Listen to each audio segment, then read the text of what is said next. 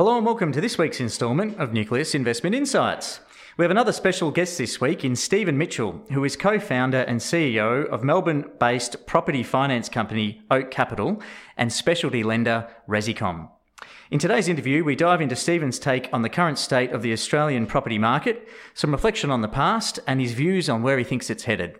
Yep, so we've got Stephen in today from Resicom. One of the key investment factors we're looking at the moment is the Australian property market and really trying to see whether is that going to hold up or not. And so we've seen in Perth, as unemployment rose, that despite loose lending conditions, the value of property still continued to fall.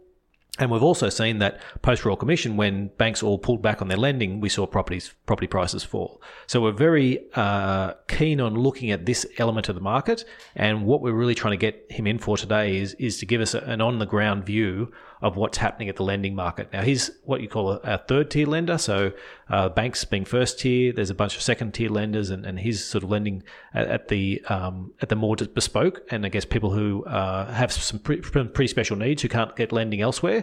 And we thought this is a great area for us to look at because this is where we'll really see some of the pressures and some of the strains that are happening in terms of the Australian property market. After the interview, we'll then look at some of the wider investment implications that these themes can impact on how we invest money every day here at Nucleus Wealth. So join Nucleus Wealth's Head of Investments, Damien Klassen, and myself, Tim Fuller, as we learn more about the current state of Melbourne's property market from a well-respected mortgage industry veteran who sits right at the coalface. I hope you enjoy. Today on the show, we have founder and CEO of specialty lender Resicom, co-founder of mortgage fund company Oak Capital, and veteran of the Melbourne property finance world, Stephen Mitchell. Welcome to Nucleus Investment Insights. Thank you very much. Good to be here. So I thought just for our listeners, if you wouldn't mind just providing a little bit of background about yourself and also obviously the companies that you're in charge of at the moment. Sure. So look, I set up Resicom in 2006. I came out of a company called Latrobe Financial.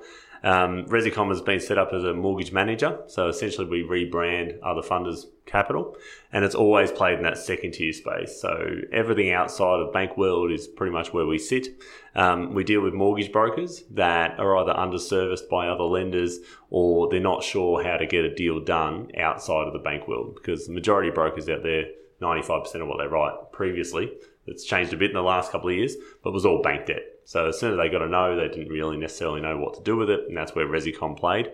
In 2013, I co-founded the Oak Capital Mortgage Fund, which is a private lender essentially, sitting just above the second tier players like a Pepper and a Latrobe Financial, and lending up to 12-month deals. And those loans are matched by investors, generally high net worth investors, that match and fund those deals and get a rate of return secured by a mortgage on a property. Okay, yeah, sure. And so I guess given that sort of the breadth of experience and having and starting the fund back in 2013, was it? The fund in 13, yep.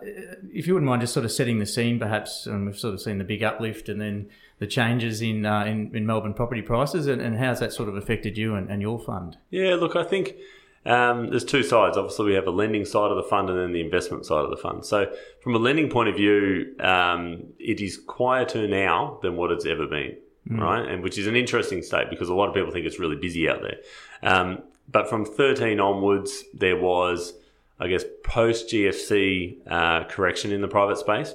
Pre-GFC, there was this, every man and his dog was a developer, and every man and his dog was a private lender because it was all easy to do and everyone did it. GFC cleared out a lot of that. And since sort of 13 onward to call it probably 17, even early 18, it was a good time to be able to lend. Property market was going up. It's pretty easy. Obviously, there was regulation, but the regulation that's been playing on in the lending market has always been heavily regarded the regulated space. So mum and dad borrowers, home loan lending. Where we lend is all business lending. So we've always been outside of that regulatory space. So that area has been relatively easy to lend in. Gaining investors as a new fund has always been an issue because you need to build trust with your investors. But over the years, obviously, we've built that up with no investors ever losing a cent of capital.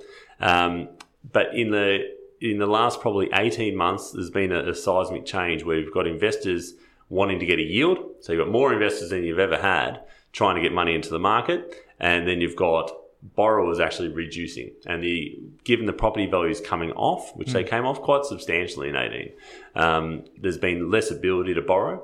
Our valuations are coming lighter. Your offers are less. There's less loans moving out, but you've got more money than ever before. And of course, those investors are hounding to try and get their money out, and they don't always want to take less yield either to do that. And one thing we're very solid on is that we can adjust pricing on a loan to get money out and get a deal done, but we will never adjust our LVR. Our LVRs don't change. Old school private lending, 65% on a house and downward from there, subject to asset class. But given this yield chase and the amount of investors out there, we've also seen a bit of a pre-GFC event occur again, where a lot more private lenders. There is a heap. Every single day we see a new private lender, we see a new letter of offer, because all these ex-bankers or brokers have got these high net worth investors. All of a sudden, they're not running professional funds, and they just want to get money out, and they see there's a really easy way to make some money and clip a ticket with some fees. And we feel that's going to become problematic. We thought it was going to become problematic already this year with the downturn in the market, but I think the election saved everyone for a while because the market stopped necessarily going down and it's bubbling along a little bit.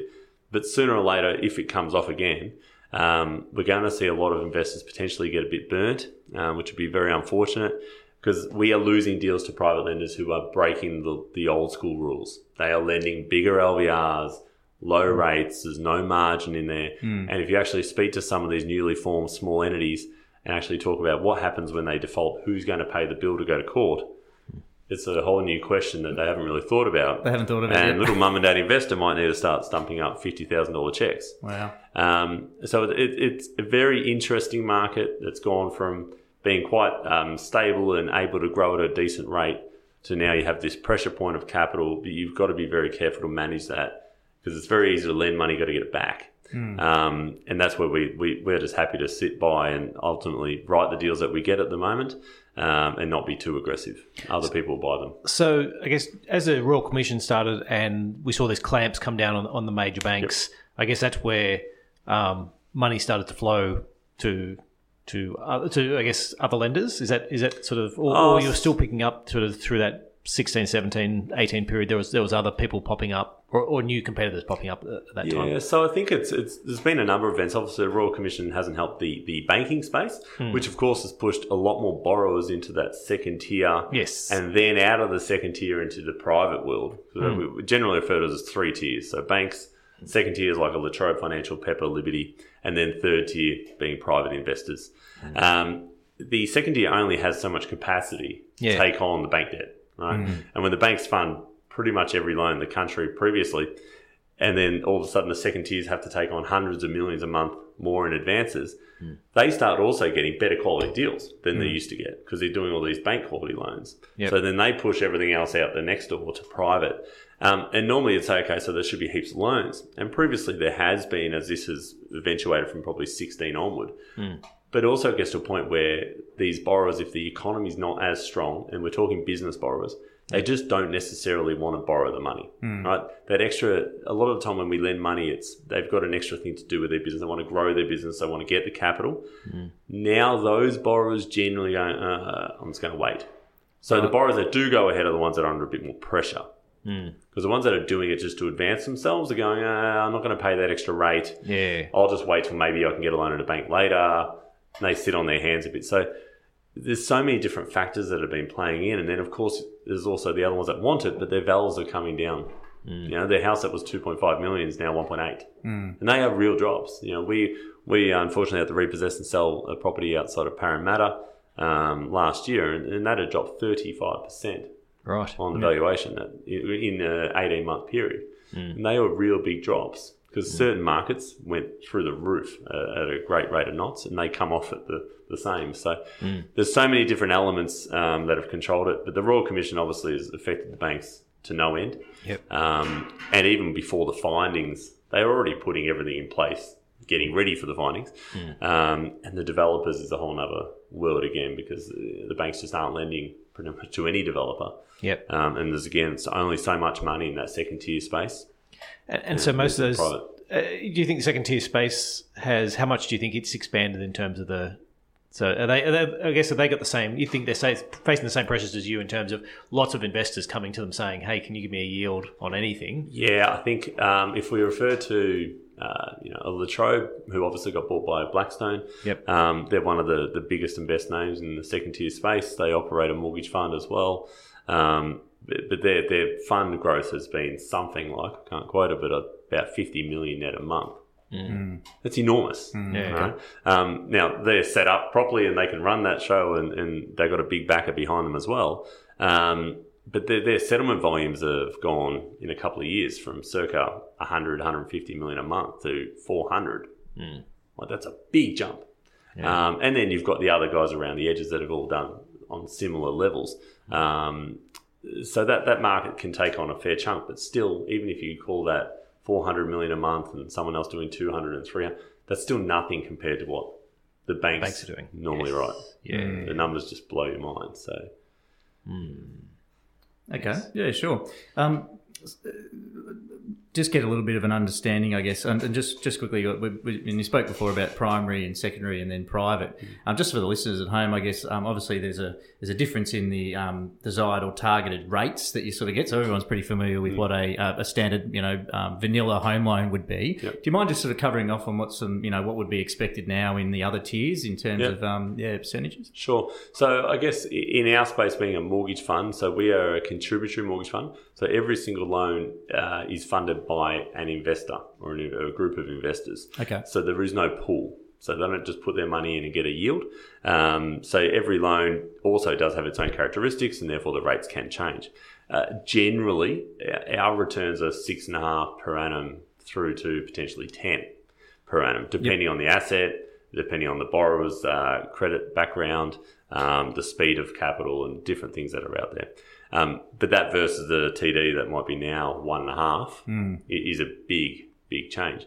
And I think there's an element of investors out there that were somewhat comfortable at that 2.5 to 3% money they used to be able to return on bank funds, even on a quantum of money that was still a decent amount potentially to live off. But at 1.5, it's going to start make you look around. You got to look elsewhere. You need alternatives. Are you going to buy high divvy returning shares, or are you going to start looking at mortgage funds? And that's where all these different investment grades are coming. Second tier groups, other funds are returning 4s, 5s, 6s. Yep. And as I said, so probably up to that spectrum of 10 is quite reasonable. Wow. And it just does come with different risks, obviously, associated with the investment. And from our point, the risks are, if you're on a first mortgage on a house or a first mortgage on a block of land, you're going to get a different return. Now, the element of risk may not change much because the land might be a 50% ratio. The house might be at 65, might be both easily saleable, but just given its land, you can charge a higher rate and it's a higher return. Okay.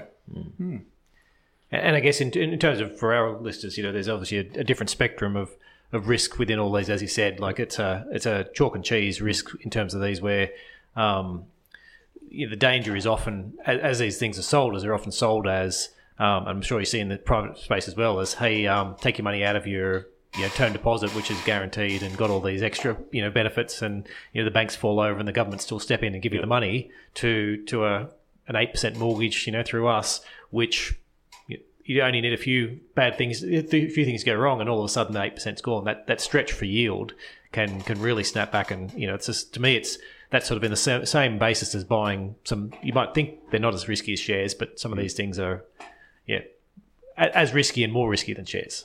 Yes. Absolutely. Subject to who's writing them, there's a different scale of risk from a term deposit.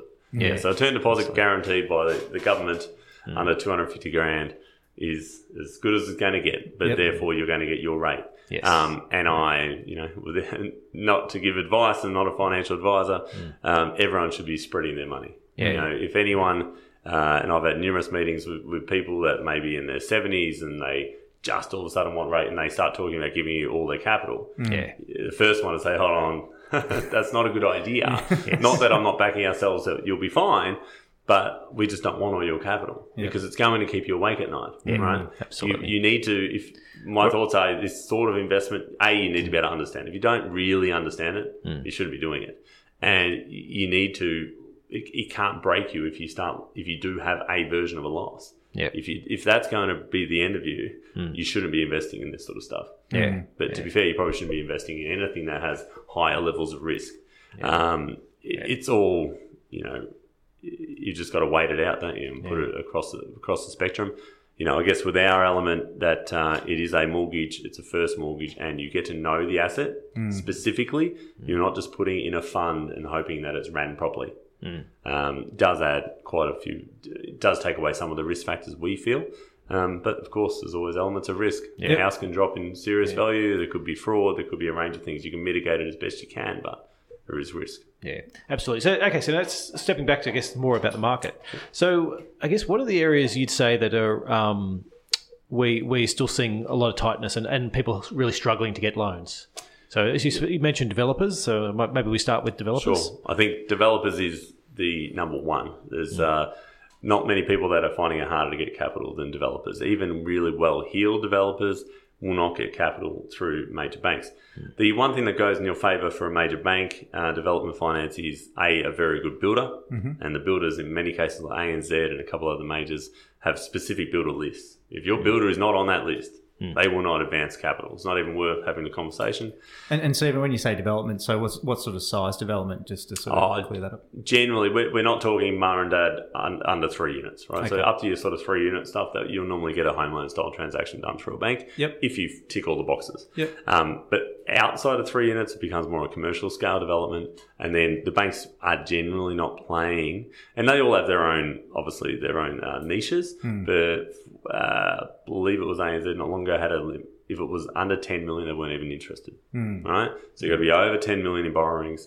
You've got to use one of their certain builders that they've got approved. And obviously you need to have a history with the bank. So if what we saw pre-18 tightness or even late 17 when all this development stuff started getting very tight was that if you had a bit of equity, you could go do development. Every man and his dog became a developer. Everyone's watching the block. Everyone thinks there's heaps of money in it. That's great. And everyone's doing it. But the problem is when the times change slightly, you can no longer get your capital. And that's where the banks are. They pulled out. Essentially, they are out of the market unless you're super solid. But the majority of people that we see aren't that experienced. They're not necessarily that solid. They may have other assets around them, but, have they done a 40 unit build before? No, they've done 5 and they think they can now do a 40. Yeah, right. And that's a problem. They just jump to hyperspace because they had one good project. They all now flow through to that second tier space. But again, there's only so much money in that space, and those guys are getting the ex-bank clients. So if you were never a bank client wanting to get your development finance and going, okay, I know I can get a loan and pay 9% for my loan, you're probably not going to get that loan because that funder is getting the guy that used to go to CBA. So they're getting the really good quality development deals. So then they're off to private world, and into private world it could be a 10 to 15% interest rate. Wow. But the drama we see is a lot of these guys already own a site. So they're half pregnant, right? And they've got to do something. And like most people, they have pride. And they don't just want to sell and get out and make their $100,000 and move on and just go, that was not a good idea and it was a bad time in my life. Well, it's not making the $100,000 that worries them. It's a loss of the... It could be a loss, but we've seen plenty of deals where they had good offers to get out of deals and they've stayed the course and they've gone under. Right? They should have just got out because they can't get the capital finance. And then if you're paying 15% and your feasibility was done at 6.5%, there's not a lot of profit left at the end of the game, if any. And then, of course, you have a market that's dipped. You have a pre-sale that falls over. You're in trouble. So if you're not a super well-heeled developer, it's not really a good time to be doing it. And there are certain funders out there, not the major ones, obviously, that are looking at these as opportunities. They just do. They look and go, oh, if it falls over, there's a bit of money in this for us to finish it off and make a heap of money out of it. Obviously not reputable, but that is out there. There is an element of that in the market, and people need to be very careful of that as well. But developers by far are the hardest ones to get away. And this is, so the second tier, are they lending, you think, more to developers than what they used to, or are they just sort of, they are? Okay, so they're not sort of stepping back as well and saying, we don't really want to go there. The banks are sort of going, we don't want to go there unless you're big. The second tier is going, we'll take we'll take all the good stuff that you guys don't want, and they'll also just be tight on it. So they've put up their rates a bit, because they go, well, we can. Yep. And they just drop their LVRs and they now start asking for a few pre-sales. Some of these lenders previously would lend development that would say, look, no pre-sales. Great, we'll do the deal. Now they're going, well, actually, we don't need to say that. We can get a few pre-sales, so let's do it. It's their market, right? And people will bend over backwards to get the finance. So they will go with them. But once you fall out of that, then you're going to pay serious price. And again, it's also, we always tell people in private space, it's not about just what the deal looks like day one. You've got to look at how does that lender operate through that loan? The day you miss one payment by 24 hours, what's going to happen to you? The more reputable players will support you and you'll be able to pay a week later and away we go. And it's all happy days. There are certain other lenders that will go harder on that, and you need to be very mindful of who you're dealing with. Just because the rate might be 0.5% cheaper over here, it may be better off paying that extra 0.5. With insurance. Yeah, exactly right. The kind of insurance. So that's sort of what we're seeing. But they are, a lot of that volume increase in secondary space has been to development finance. Yep. I would suggest it's starting to be looked at again with a couple of decent collapses of Stella and a few other things going on. You mean from a regulatory perspective? I don't know, from the internal lending policies, okay. It's going, how much development do we really Yep. want to have right now? It all depends on what you think the property market's going to do. If it's going to keep staying and going up, then you can be pretty happy lending. Yep. If you feel it's going to pull back and you feel there's a lot of cranes on the city of Melbourne as you drive over the bridge, you may want to consider, pulling in a little bit. I don't see the funding for developers changing in the near to short to near term. It's going to be very, very tough. Yep. The other funding areas that are hard, which have always been quite difficult for the last number of years, apartments in general. Private lenders don't really want them, especially the dog box stuff under 50 square metres. It's very hard to get funded.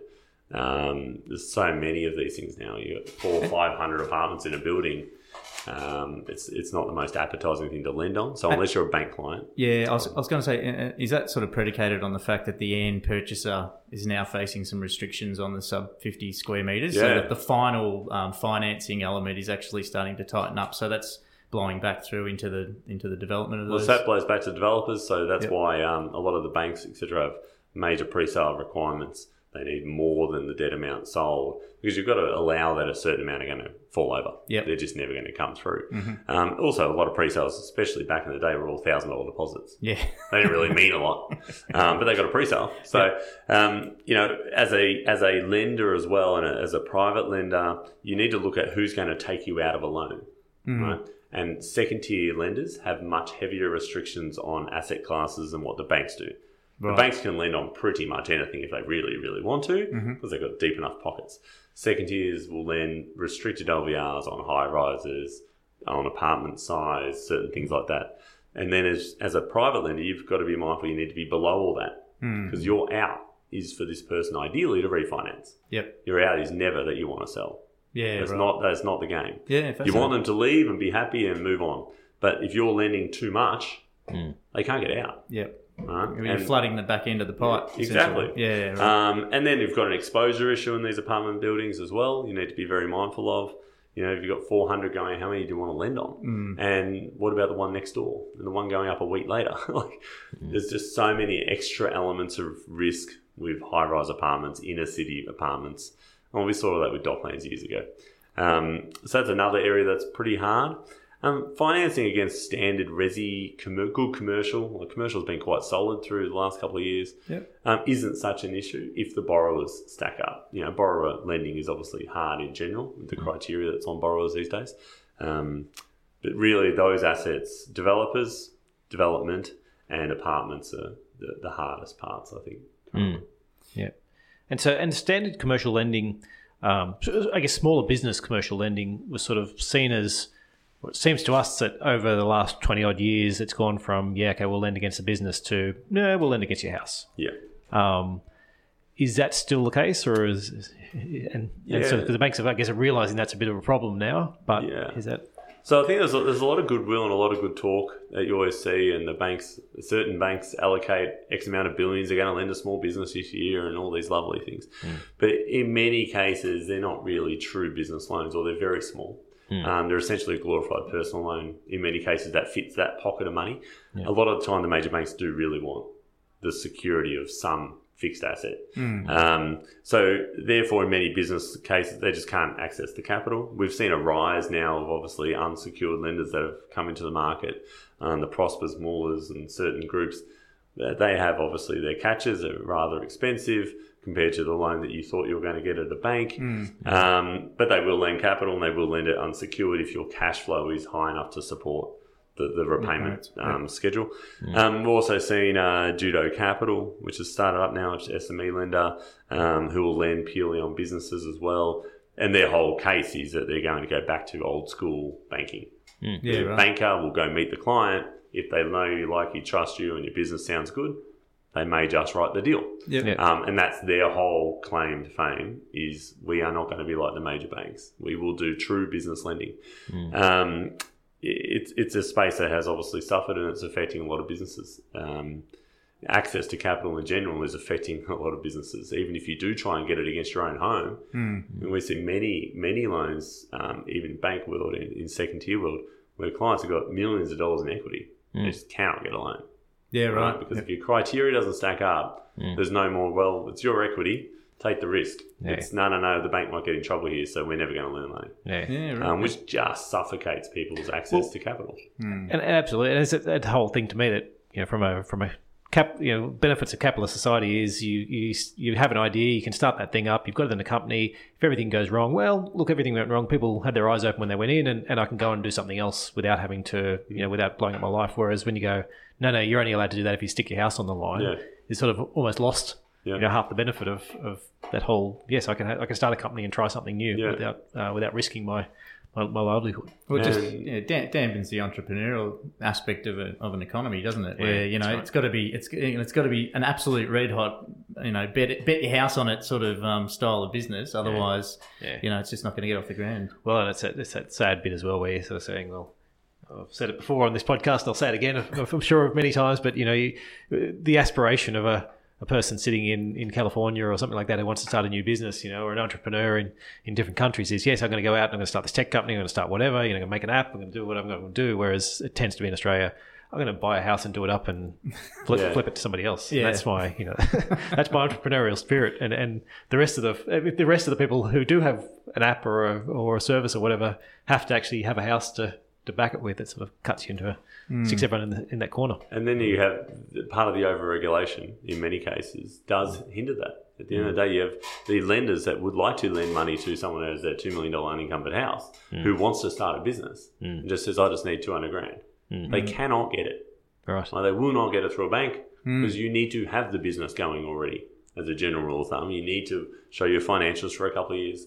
Right. Well, I wouldn't be asking you if it was already happening. That's and right. the fact that many of these clients would say, I'm happy to risk my house. It's $200,000, it's worth $2 million, I want to do it. You cannot access capital, you just can't. Right? And then the lenders are seen to be the bad guys. If someone else does lend money to that person and it doesn't go well, then it's the lender's fault. So we have this, two-sided issue in Australia where you've got lenders so scared to do anything because they've got it's all their risk and why did you lend the money even though the borrower wanted it? And then you also have some borrowers that can't get the money even though they do want it. So it's a really tough place and it doesn't help for businesses, doesn't help for entrepreneurship. It's a concern, I feel. Yeah. I guess moving, sort of hitting up some of these developers as well. So the guys that are finishing halfway through, are we seeing much of other people picking it up and finishing the projects, as you said, or because I feel like in past ones you see these buildings that just sit there for 10 years or 15 years. I have a distinct memory of World Square in Sydney, which I went through maybe 20-30 year period of being a hole in the ground while a few people would build something and then stop and then build something and stop and then finally had a property boom big enough that it finally went ahead. We're obviously not at that stage yet where things are being abandoned. It seems to be more they're picked up and carried on. Is that? Yeah, I think currently, given the fallover rates actually aren't that high, we don't have a major arrears issue in Australia as yet, and especially not on commercial development space. If the developers are getting them away and the finance is starting, they're generally not going to fall over because the financiers are capitalising all the build costs in their loan. So if this loan does go pear-shaped, they can complete the project, and they will, because no one wants to be selling a half-finished high-rise. Yep. And is that common? Is that where the lender or the bank, for example, takes over and completes the property to sort of close it out? Is it common? I don't think it's as common as people might think it is. Like the majority of loans will get through that stage. Where most loans fall over is before they start digging up the dirt. Right. Where they just can't get the finance, or they've started a basement because they thought they were going to get a loan, which is a very common one, especially in smaller developments, is the very proud borrower who has all this money thinks, I'll start and I'll get my loan sorted. So they start, and then, of course, no one wants to lend on a property once it starts. Everyone, all banks, all lenders want to fund the project from the scratch. They don't want to come in when the frame's up. They don't want to come in once the slab's down. They're just not interested. Wow. You can do it again. It's going to cost you more money, different lenders, more review of the deal. So that's normally where most guys will fall over. They just can't get the capital right now. They've been trying forever, and that's where you'll see sites sitting around being resold numerous times. But sooner or later, someone with the right backing will build it. Once the development begins, all lenders are holding back 100% of the cost to build this thing. And in many of the larger cases now, they've got the pre-sales. Whether they're worth something or not, there's generally some level of solid pre-sale in the deal. And a lot of these pre-sales are now vetted. Banks will vet every pre-sale to make sure it's legitimate. Previously, all sold to a marketing group in China, and that wasn't worth much either. So you're not seeing them really fall over midway, and it would be the bank, the lender, that will step in. Yep. And if they've got the capital reserves, they'll do it. Probably there will be an element of risk, and we feel there's an element of risk. If the market does have another shake and another downturn, it's going to be these smaller consortiums of private lenders that have funded these that will have the problems. Because if you do not have seriously deep pockets, there's only so many you can step in and finish. Yeah, sure. Right? And you've got to be able to control it and manage it. The bigger groups are able to do that in a non-disastrous market. Yep. But I don't think we see that as much as people suggest. Now, we're sort of moving through this sort of pig in the python part where we had this massive amount of apartment building, which is now that the approvals have all plummeted now, but we still have the completions sort of coming through. Are you seeing that? How much is that affecting, I guess, apartment prices? How much of apartment prices is people concerned about, cracks in buildings and people not lending and all that type of stuff? So how much of it's sort of a demand issue, and how much of it is there's just so much supply hitting the market at the moment? Look, it's an interesting question because you have obviously the Opal style fear, yes. Which is running through a lot of apartment buildings. We actually got a scenario yesterday where the loan was on an apartment building and they've been hit with a special levy, which is in the same sort of area. Wow. And of course the question is, well, who's going to buy this thing? Who wants to carry that ongoing levy for the next 5 years to repair it? And then is it still going to be still over 5 years? But is it still going to have problems? So there is definitely a negative sentiment around apartments at the moment. And even if you look at, I think it was Prima Pearl the other, which is a quality building in Melbourne, people start coming out saying there's noises in the building. Anyone looking to buy in that building is going to stop. Game over. Yeah. So apartment prices are not generally increasing. If anything, they're going marginally backwards. Your really good quality older stock stuff, we feel, is generally okay. Like your stuff along St Kilda Road, decent bigger apartments are okay. Are people getting concerned on the new stuff? Yes. Even the 108s and that of the world, people are starting to worry because there's all noise. The facts are these buildings do make noise. Like if you're going to buy in a seriously high building, they make noise. But of course, what's put in media does make it sound a lot worse than what it probably is. But it is having an effect on all the owners in those properties. It is having an effect on the lenders because they are now starting to look into it. You've got the cladding issue, which is probably an even bigger problem. I think a lot of the noise in the build structures, the fundamental problem, I don't think is as big as what people suggest, but the cladding apparently is enormous. We have property valuers now starting to make mention of it in their reports. If they feel there's a cladding issue on the building, because if that gets picked up and there's going to be a cost, and if it's not funded by the government, it's dramatic. And that's on thousands of buildings. But I saw an article last night on the news, about 170,000 apartments in Melbourne since 2000 that were built. With the cladding? 170,000 buildings, total. apartments in general, which is an enormous amount of apartments in 19 years. And 75% apparently have some form of defect. So is it a market you want to probably stay away from? I would be a big believer in just rent an apartment. I wouldn't buy one. But therefore, the same goes for lending. If we think like that, it's generally the same gist across the market.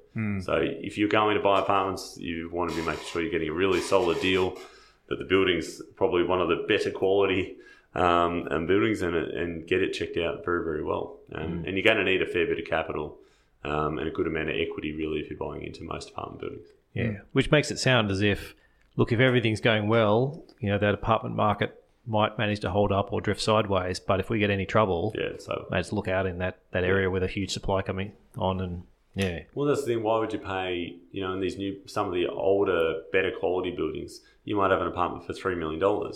You got a brand new one going up in 6 months where you can redesign it, do everything for the same money, and then 6 months later there's another one. So it's so much more dense than buying one house in a street that's not got any other houses going up because it's an established neighbourhood. So you're always going to have this sort of price constraint and restriction and real fluidity in the values, subject to what's going on, what's going up next door, because that's going to stop you buying. Therefore, you've got to start accepting big discounts to move your properties. Yeah, so, Stephen, you mentioned in a similar vein, so obviously seeing the tower cranes up and Docklands. In your experience, just with the deals that you're doing, have you got some sort of, I guess, pro and con locations, looking more at the geography of where, what the property market's sort of up to at the moment, where you're seeing some interest and where's it tough? For apartments or in general? Let's move away from apartments. Yeah, just your general I can't see stock much positive in apartments. So in general, obviously, we've seen since the election, there has been an uptick in the property space, but it's realistically up to that sort of $1 million price point as a rule, and your really good suburbs. Your sort of Collingwood's inner east suburbs are still punching well above their weight. You've seen reserves that are going well over at auction. And that sub $1 million your investors are back in. They're buying, first-time buyers are getting back in because they're all in a hurry. Yeah. And it sounds as well as this competition about going, well, I was thinking, maybe would I spend $900,000 on a house or $900,000 on an apartment? It's a house. Yeah. Absolutely. Because with all the issues going on with apartments, you're not going to want to be there. Yeah. We have a fair bit of confidence in the super high-end market. The above 10 and the above even 20 in Sydney is super solid. Wow. All the feedback from Asian, a lot of Asian money that will still buy these, and they'll pay $1 million over the odds just to get it. So not that that's where most people play, but that market is very, very solid. And do you think a decent chunk of that's the problems in Hong Kong? Yeah, there's a lot of money coming out of Hong Kong, especially into Sydney. Currently, a lot of the agents are quite pushed by that, especially Double Bay, certain areas people are looking at, which was already getting full of a lot of Asian money, and now Hong Kong money is looking for a home. Coming There's a lot of problems there. Yeah, I mean, I saw there's a survey out in the last week. There was one that people they're surveying Hong Kong about where are you going to go, and I think 50% had said Taiwan, and then Australia was next at 30%, and the US was like 10%. Yeah, like that sort of, and this was those numbers don't the numbers added up to greater than 100 because it's like saying tick all the countries you would go to, but it was just incredible that 3 times as many people from Hong Kong are going, where are you going to go? I'll go to Australia rather than the US. Absolutely, and I can't see Hong Kong issues getting a lot better very soon. So that's going to continue to happen. So you're going to have that inflow of money. But back into Melbourne, sort of 2 to 6, 7 is very hard. It's a harder market still to move. Right. Unless you have obviously its owner occupied space. People are generally just still sitting on their hands. I think people buying in that space are more worried about the economy than necessarily just buying houses. And if you look at the macro picture of around the world, there's a lot of issues that are going on. And I think first-time buyers are rushing in just to get in because they don't want to miss out on, if the property's going to go up by another 50 grand, they want to get in now. Some shrewd investors and people that'll buy, but generally that bigger dollar stuff, people are still sitting on their hands. Interesting. And just on that, do you do any sort of non-metro deals, or is there sort of anything in the regional space? If you just comment on that. We lend Australia-wide, number one, and we say we consider every deal because every deal can be a good deal on its merits. But generally, major regional is where we cut out. So we'd lend in Ballarat, we'd lend in Bendigo, we'd lend out Traralgon Way, all that sort of stuff on standard resi or commercial or a small sort of farmlet. We're not into your 200-acre land sites or farms. It's just not our space.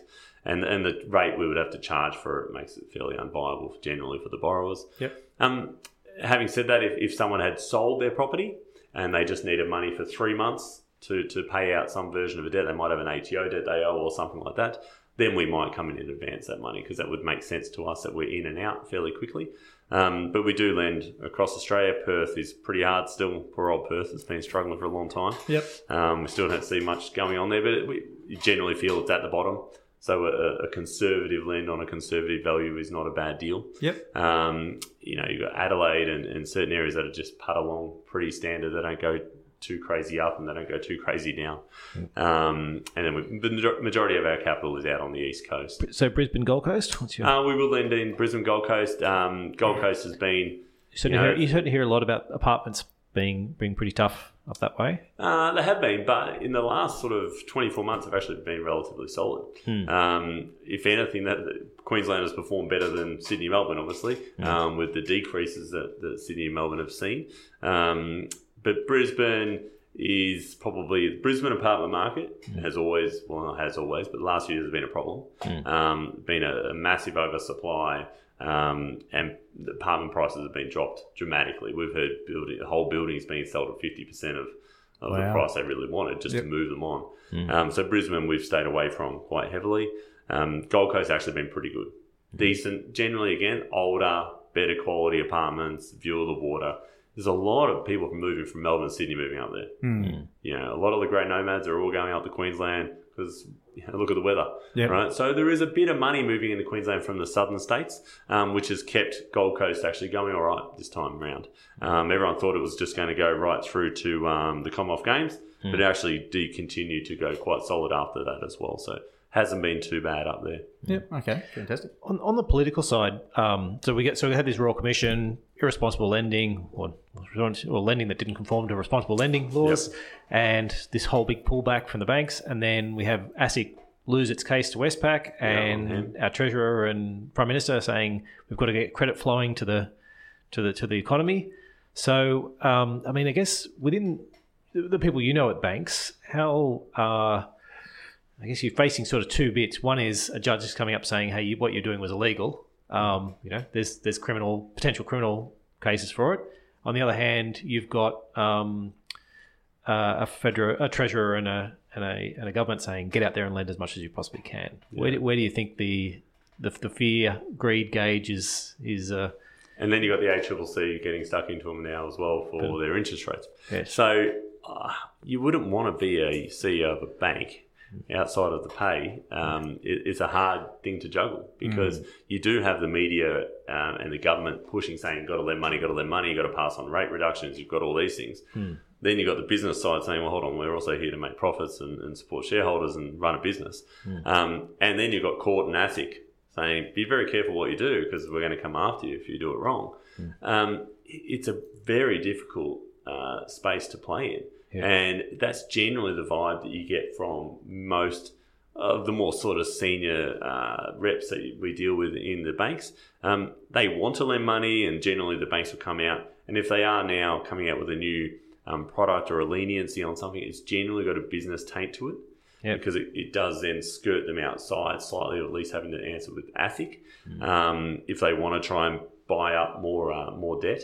But realistically, everyone is more worried about ASIC and the judge than what they are about the government. Yeah. At the end of the day, they're going, well, hold on, these are the guys that are going to smack us with fines and we're going to have major problems. The government can rattle off as much as they want. We've got to deal with these guys and they've got the bigger stick. Yep. At the moment, and that's what you're seeing. You're not seeing, even with HEM, even with interest rates dropping, still not rushing to lend money. It's still very difficult for average Joe to get a loan. The amount of questions getting asked, the amount of in-depth analysis of your bank statements that is happening is far and beyond anything that ever used to occur. Yes, if you have not a lot of other things going on in your life and you've got your 2 pay slips and you can do it, you'll probably get your loan just okay. And you may be able to borrow a bit more money because of the lower interest rates, which is a whole other issue in itself. But the facts are, as soon as you step outside of mum and dad payslip, you're self-employed with a business, wanting access capital, it's very difficult. Even if it's just for your home loan, it's very difficult. The amount of financial data they want, which is all answering to the responsible lending guidelines that have been laid out, and the fact that no one technically knows how hard you're allowed to go, because it's kind of like, well, we'll give you all these guidelines, but ultimately the judge will decide. Yeah. Well, thanks. Okay, I'll try and make the best call, and everyone's just sitting back, and that's a lot of the problem. It's a very hard one to judge, and when's it going to end? I don't think it will. It will just obviously decipher itself, and certain banks will start doing certain things and see how long they can get away with it, and then the other ones will jump on board. But it's a tough play at the moment. And do you think, in terms of this whole demand supply issue as well, is that there's a lot around saying, well, yes, the clearance rates on auctions and all these other things have jumped, and prices have certainly jumped, but it's all on very low volumes at the moment because the supply just isn't there for land. Sorry, not for land, for houses. For houses, Do you have any feel on whether that's starting to, I guess, at the ground level, whether that's starting to free up a bit, or is it still most people sort of sitting on their hands in that space? That's a good point. Like, a lot of people saying, the clearance rates are up, which is great, but the supply is half of what it was. So you'd want your clearance rate to be up there a fair bit. But the scary thing is our clearance rates are only up because our interest rates keep getting lower and lower and lower. What happens when they can't keep getting lower is going to be the real question. It's all artificially pushing the prices up. Still, is it going to continue trending up? Our feel from most of the agents we speak to that are quite realistic, not just on the sales side of things, is it's going to be just a few more bumps in the road going up. It's not really going to be a whole nother. We're not looking at another property growth spike for 2020. If anything, we just had this boom since the election, which started, and it's continued with a bit of good grace with a few lower interest rates. It's not. There's no other reasons why that's going to continue to go up. There's still a lot of fear, and most investors that have been around there are actually very concerned about what's going to happen. Super low interest rates, nowhere else to go, share markets at all-time highs, Donald Trump doing what he's doing in the US. There's a lot of concern that sooner or later something's going to pop. So I can't see real investors jumping in too hard into the property market through 2020 that's going to create exponential growth. I just can't see that. And then, because I guess our sort of initial take was that a lot of this was just sort of pent up demand in terms of people who hadn't bought over the last year. People were sitting because they worried about Labor getting in. Exactly. Right? So then all those guys have jumped back in now. Flush, and now you're going to say, well, we need another wave now, investors. Now, that might be people deciding they want to borrow 95% of their home as a first home buyer to jump into the market. I'm assuming that you wouldn't be particularly comfortable lending to somebody on a 95%. Yeah, that's not our space. That's the federal government space. That's the bank of the government. That's for sure. And it's look, at the end of the day, people have got to get into the market if that's what they want to do. The Australian dream, right? Everyone wants to buy their house, but long-term averages of interest rates is a concern if you ever think they're going to get back there. Because if you're borrowing 95% and you're borrowing with not a lot of money left in the bank every month, and you're borrowing it at 2.9%, what's going to happen if that rate ever hits 6? Now, I can't see them going up for a hell of a long time. I think that was limited to sort of 600 grand or something. Was that right? The incentive. There is a limit on it. But still, a lot of people are borrowed up their eyeballs. Oh, absolutely. At a very low interest rate, thinking how good it is. But if interest rates go up, which, again, I can't see them happening for a long time, but sooner or later, that's where we're going to see major problems. Well, and the other one we're watching pretty closely as a whole is the employment side. So we're sort of going, I saw that the other day. And it's just that take on Perth. Perth had exactly the same credit conditions as everywhere else, but prices managed to fall over there while they were booming in Sydney and Melbourne because unemployment was ticking up. And it's just that whole, if that doesn't hold together, then you might want to keep your house, but if you haven't got a job. It's pretty hard to pay for it when you don't have any income. So, and Perth was exactly that. The mining boom stopped. You're no longer getting 200 grand a year just to drive a truck around, and good luck. You can't afford the debt that you've leveraged up, and it came off at a rate of knots. Foreign builders? It was actually a question that was called in, knowing that you were coming on board this. So it was just a question around foreign, and I guess, and you've mentioned Chinese, and there was some Chinese marketing company shenanigans in pre-orders as well. I guess over the last few years into the boom, and then obviously into the plateau and fallen plateau, have you had an experience in their input into the market and what they're currently doing now, Stephen? Yeah, sure. So look, a little bit of a hard one for us is we don't really fund development, but we've all seen Chinese developers buying a lot of the assets out there, buying old properties that they're going to be knocking over and developing. And you saw a lot of the time where the Australian-based developer was pulling out of the auction. There was no margin left in that deal. He's no longer bidding, and it sells to a Chinese owner. We had a loan not long ago come in, and it was a Chinese investor, and they had something about 160 properties in Australia, and they're all heavily got a development taint on them all. So these guys were just buying up, but their ability to get capital is another issue. Well, and I was just going to say, so if the local guys who know the market, obviously very well, are getting rubbed out on margin, then what's the incentive for what's the Chinese back? They need to get their money out. They're just getting the money out. It's just a parking spot essentially. We believe. Yeah, generally it is. If you're no different to why are they buying the over $10 million house and they're paying $1 million over the odds just to get it. They just want their money out. They want it into what they would deem a safe asset. And if they pay a bit over the odds, well, so be it. It's insurance. It's in. Money laundering costs you 20-30%. So if you can, if you just have to pay $1 million extra on a $20 million house, it's cheap. Yeah. Okay. So look, there's all that side of it. Their ability to get the finance away though is another problem, because they are generally a non-resident. They might have obviously their FIRB approval, subject to however they bought the asset. Getting the finance is a problem, because a lot of the banks aren't going to lend to them. They don't have, again, that track history. The second tiers may or may not, subject to what they can stack up. But if they've got the capital, they're not going to mind paying the extra rates. I would suggest not that we fund development, we see a lot of applications for it. I would say 1 in 3 would be an Asian borrower. Wow. Yep. That you see. Because they're trying to get a development away and they're happy to pay. And they're looking locally. There's no to get the funding. Yeah. Oh, look, when they come to us, they obviously are. Yep. There are quite a few Chinese banks and Hong Kong banks that are lending in Australia and doing some of this development finance. Yep. You don't generally see a lot of it going on because it's just not our market. They're using Chinese brokers, they're using Chinese banks, and we're just not in that space. Yep. You do hear of it. And we also deal with some Chinese brokers that approach us with these deals and say it's just not our cup of tea. And they get some crazy deals sometimes. They get some super cheap money as well from overseas. But it's not. It's a very much a community that's generally stick together quite a bit. And we just don't play in that space. And they haven't fled the market yet. Because we saw some, is it Rayland that fell over? Yeah. And so you've seen, I guess, the issue with some of these, as you said, these people buying up lots and lots of property, and we saw it with Japan. Japan back in the 80s, where came up to Australia, bought up a whole bunch of properties.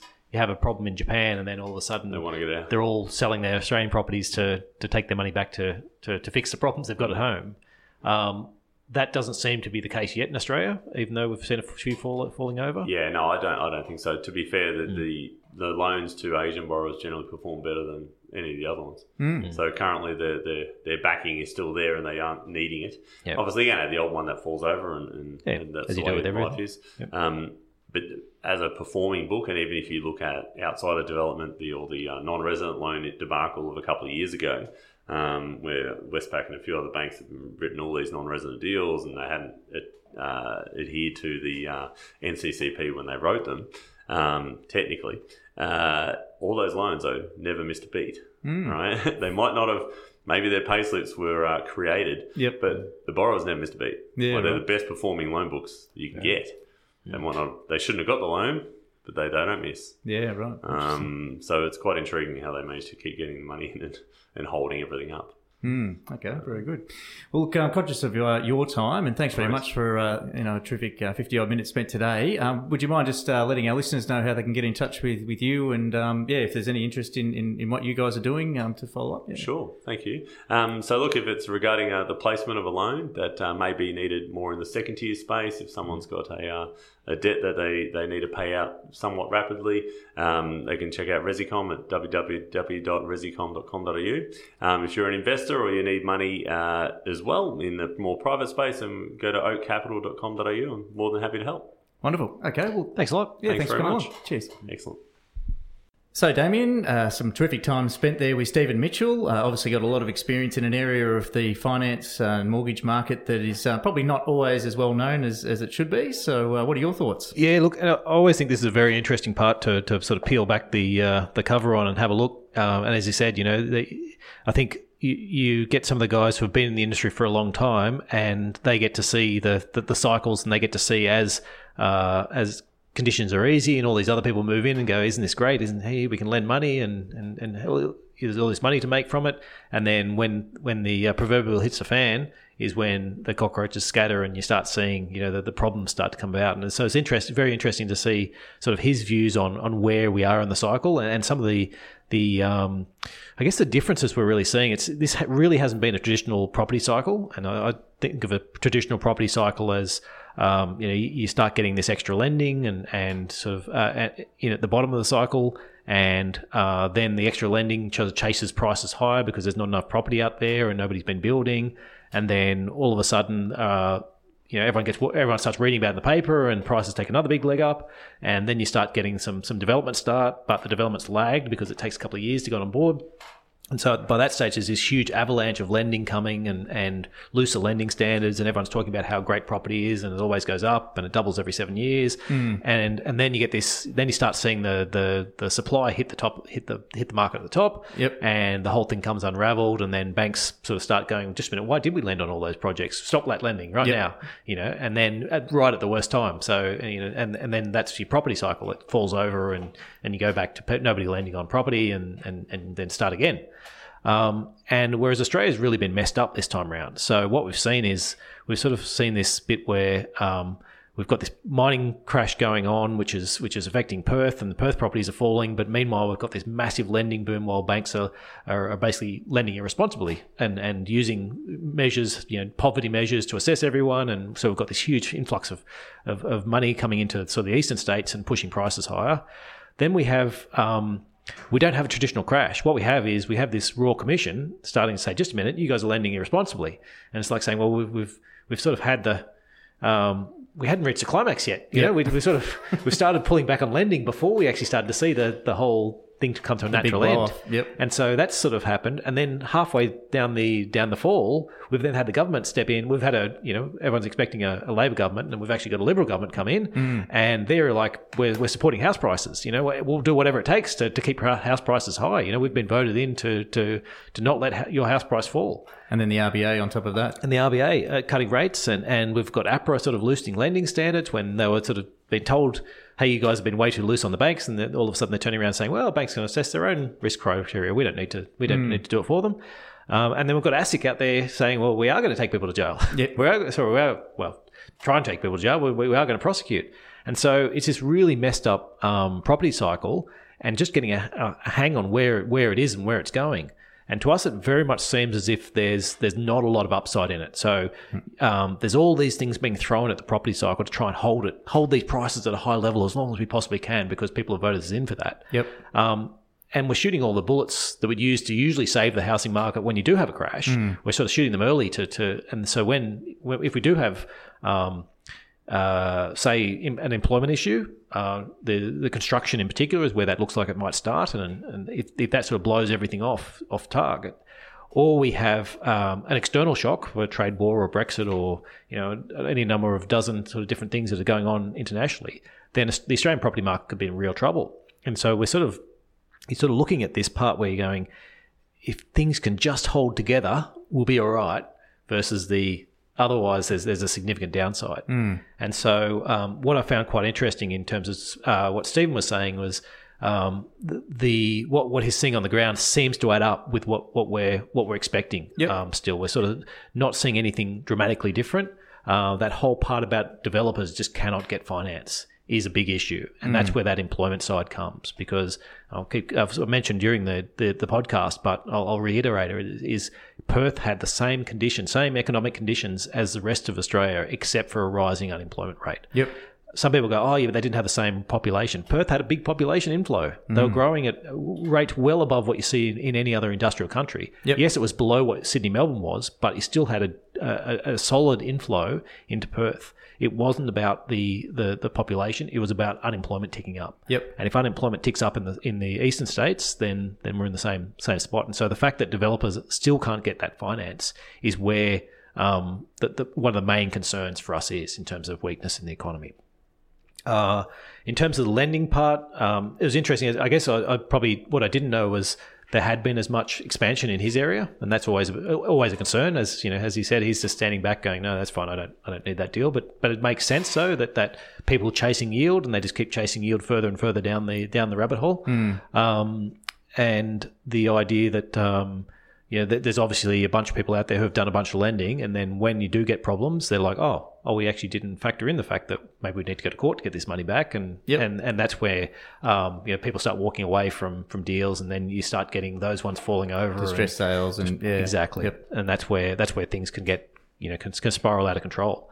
And so so I guess, and then the other mess part of the property cycle is this whole apartments versus houses part, and he's again confirming what we heard from Catherine and from Susan Farquhar not long ago, is that area of the market that sort of, I don't know, you probably 2 to 8, I think you said, or 2 to 10 mil? 2 to 10 mil. Yep. Well, and it's more the ones where he's saying it's a sub-million market where everyone's interested, because it's that whole part about, well, I'm choosing between an apartment and a house. I'm not buying an apartment. There's too many problems with apartments. And then we've got this big wave of apartments just starting to crash onto the wave of supply starting to crash, and everyone's just going, no, that's fine, I'll buy a house. And so we're seeing that whole house, that sort of sub-$1 million house being bid up while we've got apartment prices coming backwards. Yep, sure. And so, I guess where I'm trying to get to with this is this is not a typical property cycle, and it's really quite different. And I think anyone who's got certainty about where this is going needs to have a good close look at what assumptions they're making, because I think there's extremely uncertain, but at the moment for me, it very much seems limited upside, a lot of downside, and so we're playing it very cautiously. Okay, very good.